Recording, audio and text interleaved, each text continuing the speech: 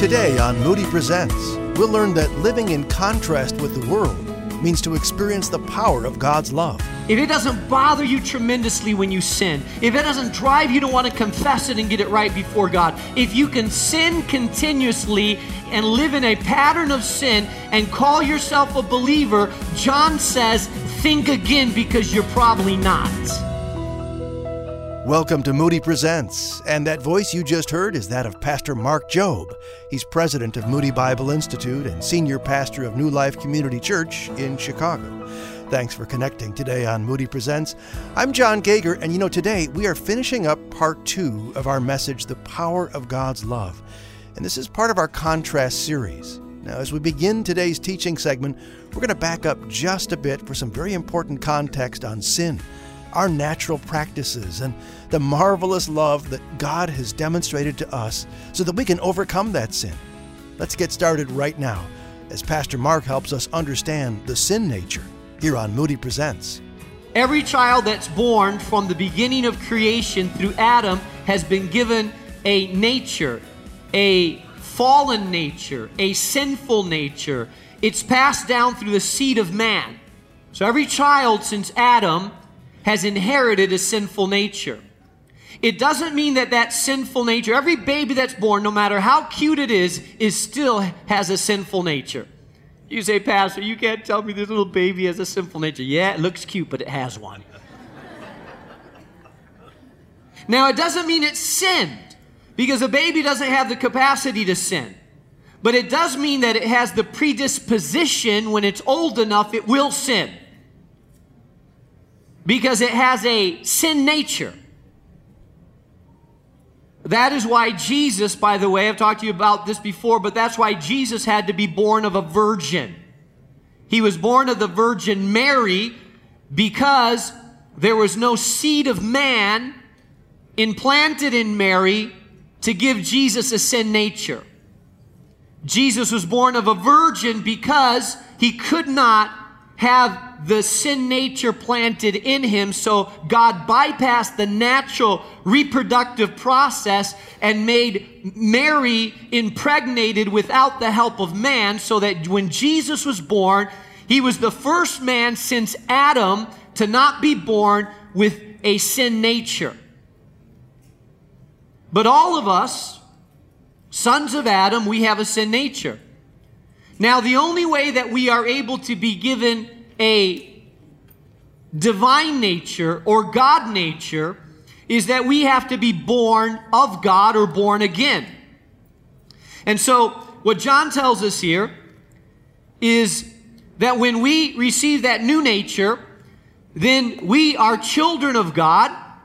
We receive it through faith, and we'll talk about it in a minute, but we receive it through faith, and we receive the divine nature. 2 Peter talks about the divine nature that's planted in us. And that divine nature is the nature of God. And so as you start growing now, the sin nature causes you to become sinful. The divine nature causes you to become God-like. Are you tracking with me? So the divine nature inside of you, the divine seed of God inside of you, causes you to grow up to be like Daddy, your father.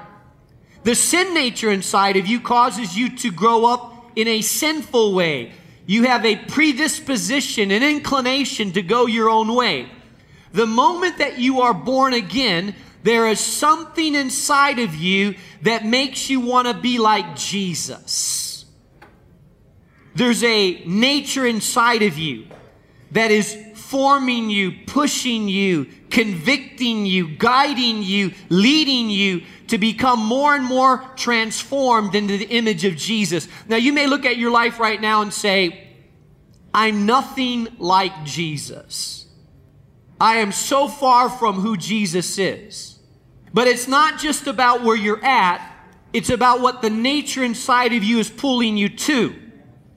You may be far from Jesus now, but hopefully you're growing from glory to glory to glory to glory to glory to glory to glory to glory to glory to glory, becoming more like Jesus.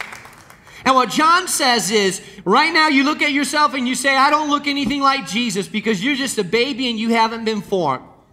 But the more you grow in God, hopefully, if you're growing healthy in God, you'll start to look and talk and walk and think more like Jesus as you grow. Well, have you ever had guests that are coming? Maybe it was your mother-in-law and she'd never been to your house, and they're arriving from a long trip, and they're supposed to arrive at 1 o'clock, but they're not there. Your kids are in the house and they're kind of making a mess, and you say, clean it up because they're coming. Okay, don't make a big mess. And 2 o'clock, they're still not there, and you keep straightening things up because why? Because the in-laws are coming and they've never seen our house, and by 5 o'clock, you're still cleaning up more than usual because you have the expectation that you're going to see them quickly. And so that expectation causes you to clean house and to keep the house in order because there's an expectation that I'm going to see them soon. When you have the expectation that you will see Jesus, the expectation that you will stand before God. And by the way, some of you are kicking back saying, well, you know, I'm studying prophecy and we still have time, I think, because the temple has to be rebuilt and this has got to happen and that's got to happen. Listen, maybe all the prophecy's not fulfilled, but let me tell you, you could die of a heart attack tomorrow. There's none of us here that can be guaranteed that we may not be standing in the presence of God tomorrow. None of us here guaranteed that. Oh, you may feel like you're healthy, you may feel like you're strong, but there is no one that's guaranteed tomorrow. How about it? So when you have that expectation that I'm going to stand before God, and it could be at any moment. It could be tomorrow, it could be a year from now, it could be a month from now, but I have this expectation that I will stand before God, and it could be soon. That hope and that expectation causes you to purify yourself, and you deal with things rapidly. You cleanse yourself rapidly. You don't tolerate sin in your life for a long time. Why? Because you have this hope that keeps purifying you, knowing that the love of God has made you a child of God, and therefore you're going to stand before God and be like Him, and it's that love and that hope that causes you to walk in purity.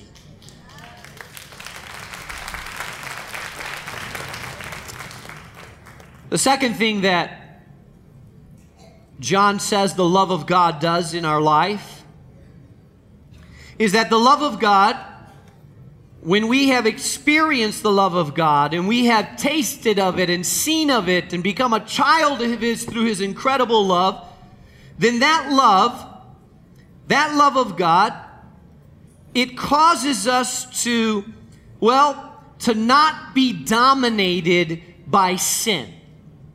The love of God starts to drive the sin pattern out of your life. John says everyone who sins breaks the law. What law is he talking about? Well, he's talking about the moral laws of God, illustrated in the Mosaic law, in Christ's law, and in some of the natural laws that are given to us just through nature itself. So, sin, in essence, is lawlessness. It's the defiling and breaking of the law. Now, here's the interesting thing about sin and breaking the law. You can break the laws of the state of Illinois and break the laws of our government and sometimes get away with it. Now, how many of you have ever broken the speed limit and not gotten caught? How many of you have talked on your cell phone in Chicago and not gotten caught? How many of you have texted while you're driving? Come on. And not gotten caught? How many of you have run a red light on purpose or maybe by mistake and not gotten caught? And you looked around, what happens immediately when you know you're breaking the law?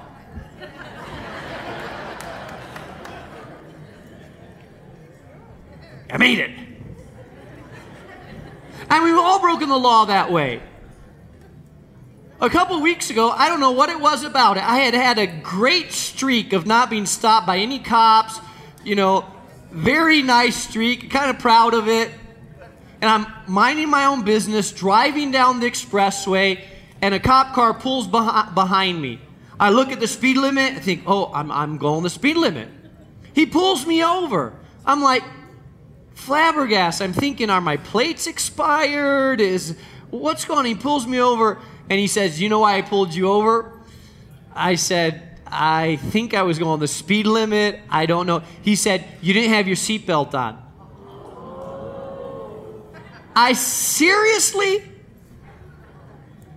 I mean, I'm on I-55 and I'm being pulled over on the expressway because I didn't have my seatbelt on. I'm wanting to say, man, you're bored. I know it, you're bored because, wow.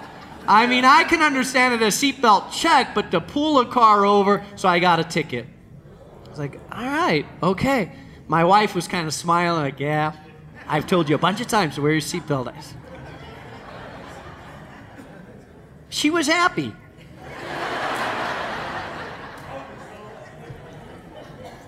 But here's the thing.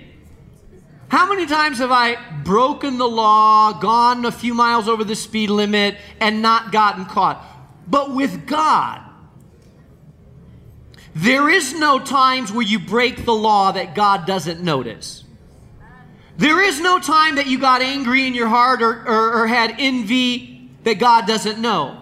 There's no time where you swore and God didn't hear it. There's not a moment where you didn't have a flash of jealousy that God did not see that. There's not a time where you didn't gossip by the water cooler that God didn't hear the conversation. In other words, there is no time at all ever in your life that you've ever broken the law of God that God was not aware of it. So therefore, we are extreme lawbreakers because we violated the laws of God many times. But listen to what he says. He says, no one who lives in him keeps on sinning.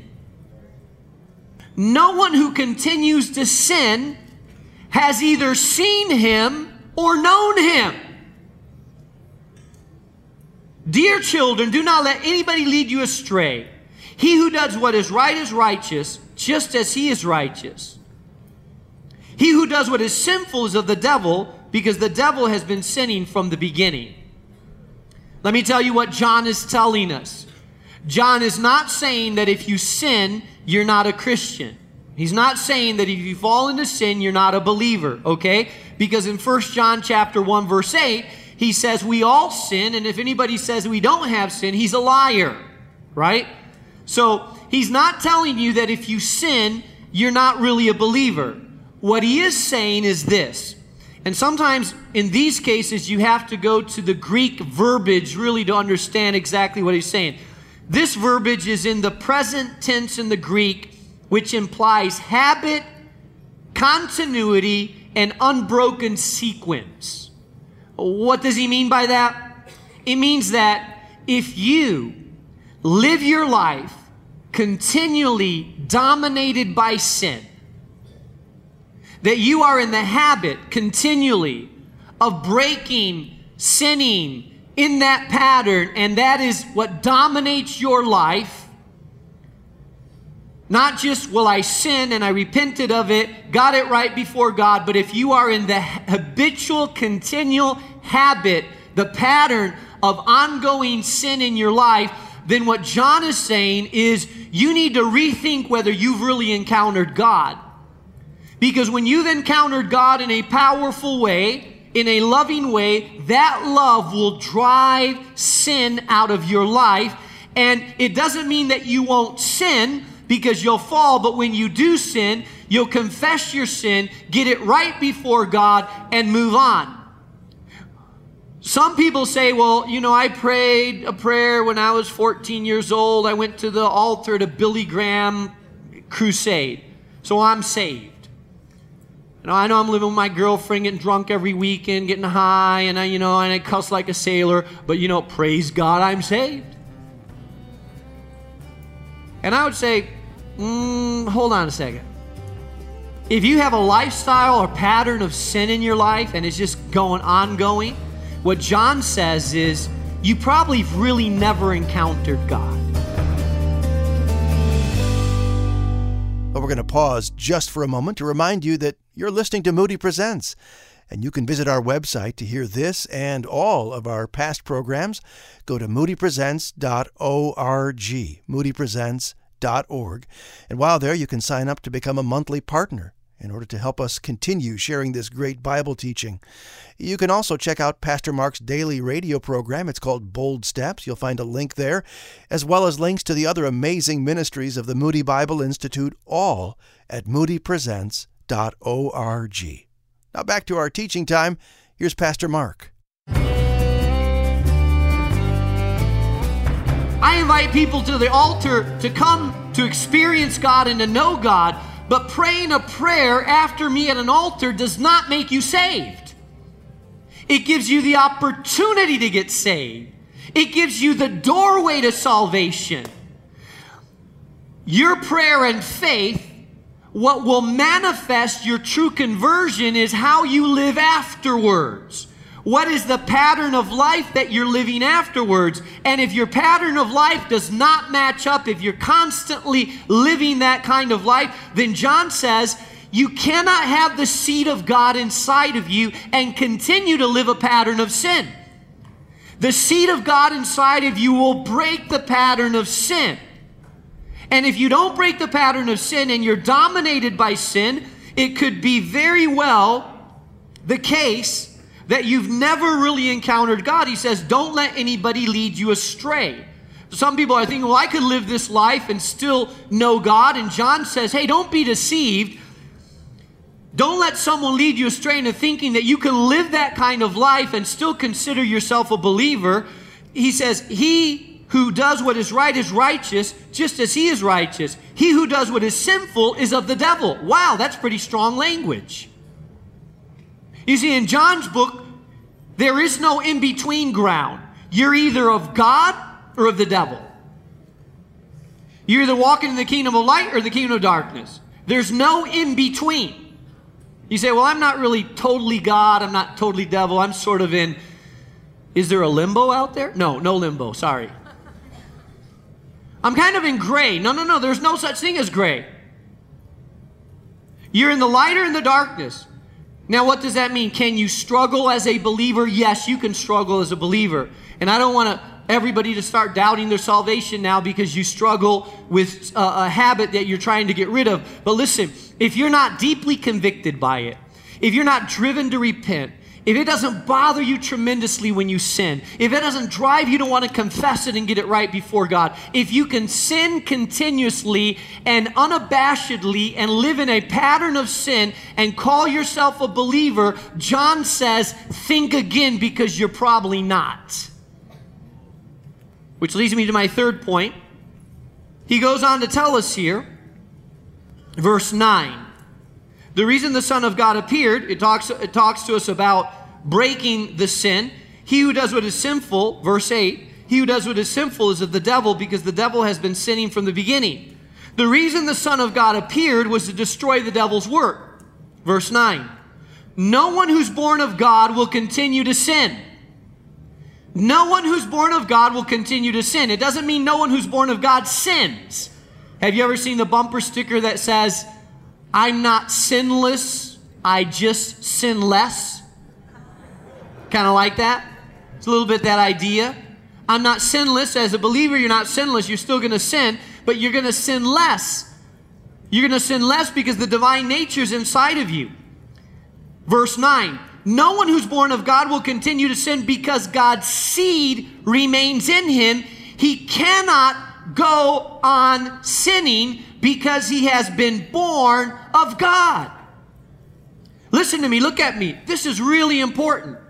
If you are born again of God, the seed of God, what seed? The divine nature seed.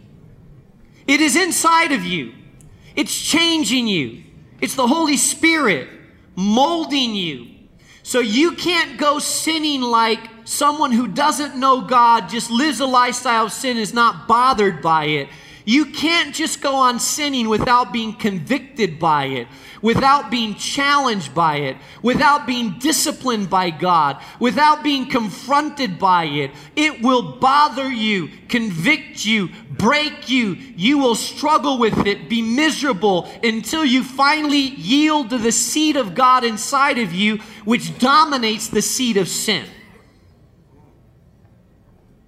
For us as believers, it causes us to question and think again, are the fruits of my life manifesting that I'm truly a child of the Most High God? He goes on. He tells us that Jesus, the reason that Jesus came, do you love that in verse 8? The reason that the Son of God appeared was to destroy the devil's work. He didn't come just to neutralize, he came to destroy. Everything that the devil's tried to do and chain you, bind you, make you a slave.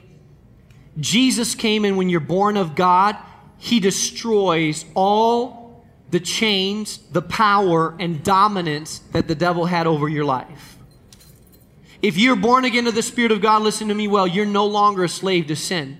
You say, well, Pastor, I just can't. No, don't tell me you can't, because I believe if you're born again of the Spirit of God, you can stop any habit that you're involved in. If you're born again, you can stop hating. If you're born again, you can stop falling in sexual immorality. If you're born again, you can stop falling into addiction. You can. You have been liberated from slavery. You're no longer dominated by the power of sin. You have been set free to make choices for God. Now you can. Jesus came to destroy the works of the devil and to set us free so that we can live fully and completely for the glory of God. And I'll close with this. So he says, this is how we know who the children of God are and who the children of the devil are. It's the only place in the Bible where these two phrases, children of God and children of the devil, are put side by side. This is how we know. How do we know if we're a child of God or a child of the devil? How do I know that? Anyone who does not do what is right is not a child of God, nor is anyone who does not love his brother love one another. You want to know if you're a child of God? Two ways you know. You know if you habitually do not do what's right, habitually live a lifestyle of sin, you continue on in that habit of sin, you continue living that way apart from God, ongoing, you're dominated by it, then John is clear. He says you're probably not born again. But if you have experienced the love of God makes you want to do what's right. It makes you want to fight sin in your life. It makes you want to walk in obedience. And it makes you want to love people around you that are unlovable. So the two evidence of the fruits of walking in God are, one, is that we'll start doing what is right in our life even when it's hard. And secondly, we'll start loving people around us even when it's difficult to love them. John says you want to see the evidence of the fruit. That's the evidence. The problem with being a true believer that's not walking in obedience is that you start losing your assurance of salvation. No one should ever get smug and comfortable and say, well, you know, I prayed and got baptized 5 years ago, so no, I'm glad you did. But don't get smug about it. Because Scripture says, work out your salvation with fear and trembling. And one of the things that gives us assurance of our salvation is the sense that we are manifesting the fruit of that, of the fruit of the walk in our life. And when we stop manifesting the fruit for long periods of time, then it starts to creep up this lack of assurance. The love of God. There is nothing so powerful, compelling, life-changing than God's love. If you've tasted of it, experienced it, it will cause you to want to be more like Jesus. It will cause you to want to purify yourself. It'll drive you to want to live for God, not out of fear of hell, but out of response to His incredible love. See, that's the powerful love of God. Boy, a convicting message today for sure here on Moody Presents. The truth is, we all need to ask, what are the fruits of my life? Are they really showing that I'm a child of God? Well, next week, Pastor Mark will help us understand that there really is a spiritual world absolutely battling for our souls, and we need to constantly test things to see if they are of God or the evil one. Just because something is called spiritual doesn't mean it's from God. You and I need spiritual discernment, and we'll get to that on the next Moody Presents. I'm John Gager, and Moody Presents is a production of Moody Radio, a ministry of Moody Bible Institute. Thanks for listening.